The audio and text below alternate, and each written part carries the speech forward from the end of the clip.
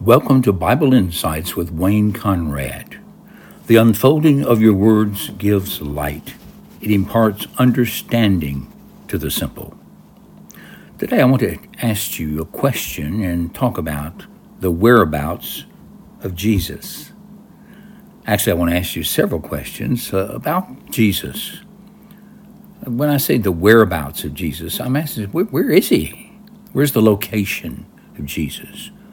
We often get alarms, about people missing, and perhaps we can identify a car that they might be in, and we're out looking for them, for their location, because they seem to be missing. Well, Christians, we celebrate the arrival of Jesus as a baby through the womb of the Virgin Mary. It comes upon that season about once a year. It rolls around. In December, a traditional time of recalling the birth of the Logos, the Word, who became flesh, who did so by means of the virgin birth. And we celebrate with great solemnity the death of Jesus Christ on the cross of Calvary, and following that, the glorious resurrection of Jesus Christ from the dead. But after that, we don't seem to talk much about the location of Jesus, but I want to talk about the location of Jesus today. Exactly where is Jesus today? And I know the simple answer to that is, well, he is in heaven. But the Bible is a little more specific than that. The Bible states that Jesus is at the right hand of the Father in heaven. He's at the right hand of God, the Father. Now that's an amazing statement, and it's an extremely important statement, because the right hand of the Almighty God is the arm and the hand of God's almighty salvation and of his deliverance. It's the hand of his victory, the hand of his activity that brings about redemption and establishes and brings about his eternal purposes. There are many places in the Bible that we can go to find answers to our questions, but specifically in answering the question about the whereabouts of Jesus, I want us to primarily look at just 2 or 3 books of the Bible as I answer some questions about the whereabouts of Jesus. Listen to this. Where is Jesus today exactly? Well, there is a testimony of one who saw him in this location. It's found in the book of Acts, verse 55. And Stephen, who is the first Christian martyr, is being stoned to death because of his witness to the messiahship of Jesus of Nazareth before the various Jewish leaders. And they rush upon him and begin to plummet him with stones. And as he begins to die, he cries out that he sees Jesus standing at the right hand of the Father. Now, why is he standing?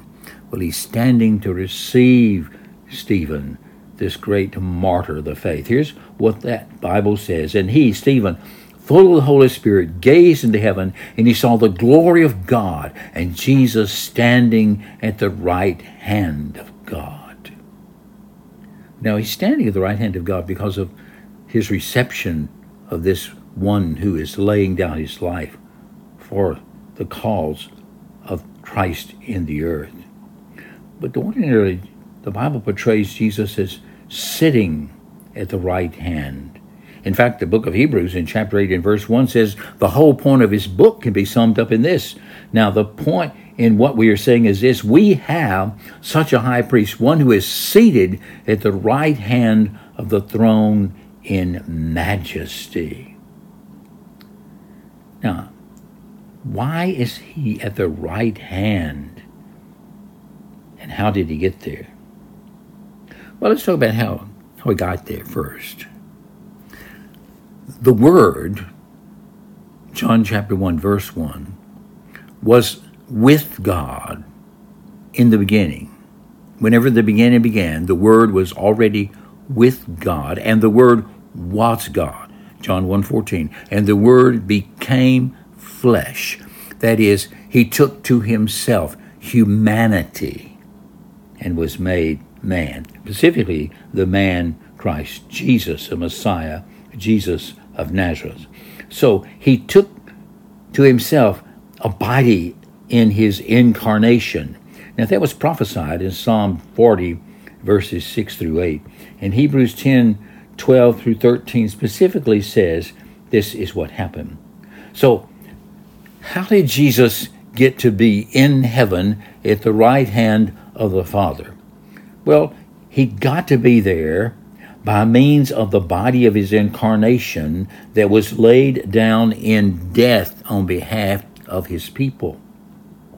Here's what Hebrews 10 says, but when Christ had offered for all time a single sacrifice for sins, he sat down at the right hand of God, waiting from that time until his enemies should be made a footstool for his feet. Now, the author of Hebrews is citing Psalm 110 and verse 1, which reads, a Psalm of David. David is speaking, the Lord, David says, the Lord says to my Lord. And the word Lord there is Yahweh. Yahweh God says to my Adonai, my King, set at my right hand until I make your enemies your footstool. Now, Jesus himself used this verse of Psalm 110, verse 1, to point to his own self as the fulfillment of this prophecy, for he is the greater son of David. So he asked the scribes and Pharisees in Mark 12:36 and Matthew 22:44. David himself and the Holy Spirit declared, the Lord said to my Lord, sit at my right hand until I put your enemies under your feet. Now, if he's saying this, then to whom is he referring? Who is this son of David? And Jesus was indicating that he himself is the fulfillment of that. He is the greater son of David. This greater son of David is the king of the kingdom of God. But in order to have the subjects taken out of the kingdom of darkness, under the domain of Satan, under the dominion of sin, he must lay down his body of the incarnation as the atoning sacrifice for sins, a once-for-all offering that atoned for the sins of his people for all time. So by means of his death, followed by his glorious resurrection in 3 days, and after that his glorious ascension into heaven after 40 days, Jesus takes his seat at the right hand of the Father. That is the sequence. And those who saw him ascend into heaven in Acts 1 indicate this great truth. And he's coming back again in that same body, the body in which he was incarnate, the body in which he laid down his life as an atoning sacrifice for sin. The Apostle Peter, on the day of Pentecost, proclaimed this great truth. Acts 2:33. He says about Jesus, being therefore exalted at the right hand of God, and having received from the Father the promise of the Holy Spirit, he has poured out this that you yourselves are seeing and hearing. For David did not ascend into the heavens, but he himself said, the Lord said to my Lord, sit at my right hand until I make your enemies your footstool. Let all the house of Israel therefore know for certain that God has made him both Lord, that is King, and Christ the Messiah, this Jesus whom you crucify. The author of Hebrews states in 1:3, and he, Jesus, is the radiance of the glory of God, the exact imprint of his nature, and he upholds the universe by the word of his power. After making purification for sins, he sat down at the right hand of the Majesty on high. So this is how Jesus got there. It's also the means by which he got there. Now, why is he there? Well, he's there reigning. He's reigning from heaven over the kingdom that he is establishing here on earth. Now, his kingdom is present. It's present now in his invisible but visible form. I know that sounds strange, but you see, it's invisible because you don't see it established as a political kingdom, but it is a kingdom of the people who are associated with him, that are joined to him, unionized with him in the Holy Spirit. The Holy Spirit implants faith in their hearts, and they come to believe in Christ, and they're joined to Christ, and they are transferred from the kingdom of darkness into the kingdom of light, the kingdom of his dear Son. The present of the kingdom of God on earth now somewhat in a secret form. Everybody said stone that's been cut from outside of the mountain, Christ Jesus and his people, and that stone will ultimately destroy all the kingdoms of this world order and establish the one great eternal kingdom of God. Why is he there now? Well, because his people who are still on earth in this transition period still have to conquer, overcome sin and temptations and the trials of this life. Is there bear witness for Christ here in this world? He is there to intercede for us. He intercedes for our behalf. Here's the testimony of Paul. Who is he to condemn? Christ Jesus, Messiah. Jesus is the one who died. More than that, he was raised, who is at the right hand of God, who indeed is interceding for us.